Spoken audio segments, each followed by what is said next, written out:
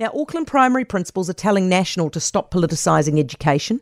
A survey of 150 schools found that at least 45 minutes a day in each area of reading, writing and maths is currently being taught. You will, of course, be aware that National wants that to be increased to at least an hour.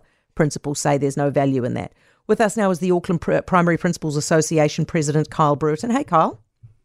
Oh, afternoon. Am I being unfair there when I say that you're telling National to stop politicising education? No, we've been asking everyone to stop politicising education for many years now. Who else is politicising education? Everyone does. You look at all the policy announcements, it's all ideology and it's all soundbite stuff to just try and get votes. It's always what it comes down to. So they shouldn't be releasing any education policy?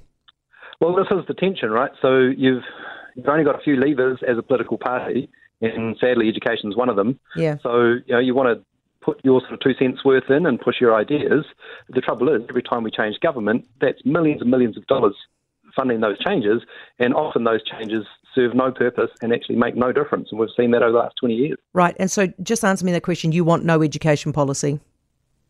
No, it's good to have education policy, but it'll be good to have bipartisan so that we can actually get around the table, come up with a long-term plan for this country and so for our education. You want education policy as long as both sides of the House agree with it? All sides. All sides of the House agree with the policy, and then it's okay with you guys? Yeah, and it has to be informed by academics, by research, by information that has been gained over years of research into what works in education. Kyle, you know how long that would take to reach any kind of agreement across the House, eh? Yep. Meanwhile, of course, you guys, and I say this, this is going to sound harsh, but I think you need to hear it. Meanwhile, you guys are just doing an awesome job of educating kids, aren't you? Well, we're certainly trying our very best. And it's not good enough, though, Kyle. So actually, that's why it's politicised, because you guys are doing a terrible job of educating kids. Well, I think it's unfair. Is it? Yes, because no one's disagreeing with wanting better outcomes. We agree that the outcomes need to improve. That's not the problem. Let me tell you how terrible your job is, right? We did a trial of kids in year 10 to see whether they can read, write and do maths. 65%, right? Mm-hmm. Yep.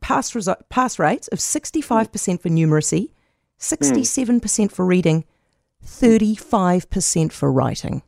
Yeah. Would you take your electric car to a mechanic that only knows how to fix diesels? No, why? No. So in the education system, the last 20 years, nothing has changed for Mrs. Jones in her classroom. She has the same number of students. She is expected to do the same thing with multiple additional needs now sitting in our classrooms. We've got complex behaviour, complex trauma, complex learning needs that didn't exist to the scale that they exist today. Oh, mate, I totally agree with you. I totally agree with you. Yep, and we've got metrics that we're measuring by that include all those students, our massive influx of ESOL students who English for them is their second language. We include all of that in the data. What we're not looking at is how do we support schools to work in those complex settings, and how do we actually change the circumstances and the conditions in our schools so that we can actually make a difference. But things have changed, Kyle, because we stopped teaching phonics and we went for whole word or whatever it's called. I'm not talking about what we're expected to do. I'm expected about the toolbox. In our classrooms, we still have the same number of students we had 20 years ago, but we've got an extra, in many cases, 60% of that class now has English as a second language. We know that 1 in 5 kids will either have complex learning, behaviour, but you literally are politicising education right now. I mean, you are telling me all the things that need to change about education, you're politicising, but you want to say that the National Party or anybody else who's got a problem with the way you're doing your jobs can't politicise it? You can't have it both ways.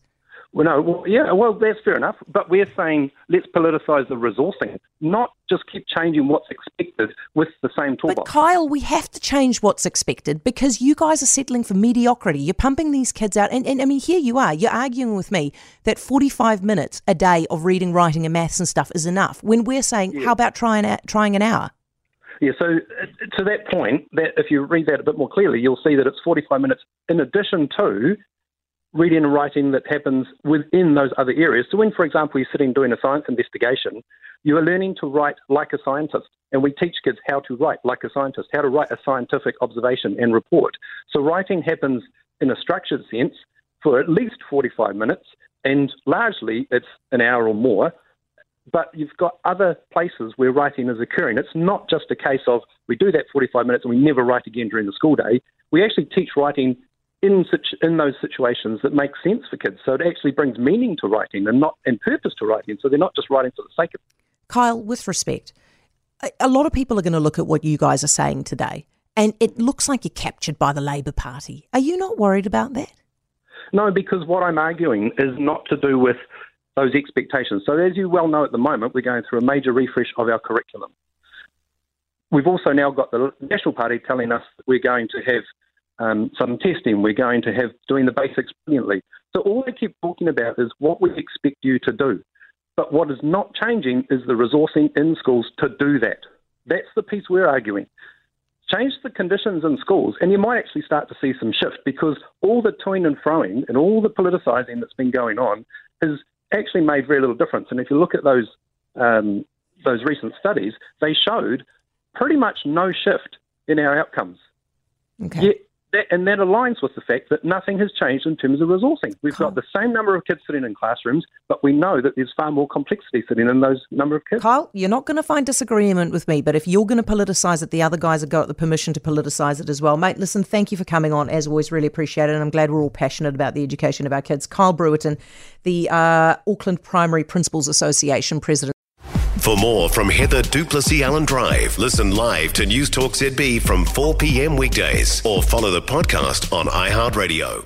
90% of parenting is just thinking about when you can have a break. And when you do take a break, enjoy the Parenting Hangover podcast. They go together like a tutu and jandals. We've said from the get-go, we ain't parenting experts, but it's cool to hear, what is your neighbour doing? What do they say? A problem shared is a problem halved. Oh, that's good. Not that my children are problems, but I feel better talking about it. The Parenting Hangover with Clinton Jordan. New episodes every Thursday on iHeartRadio or wherever you get your podcasts.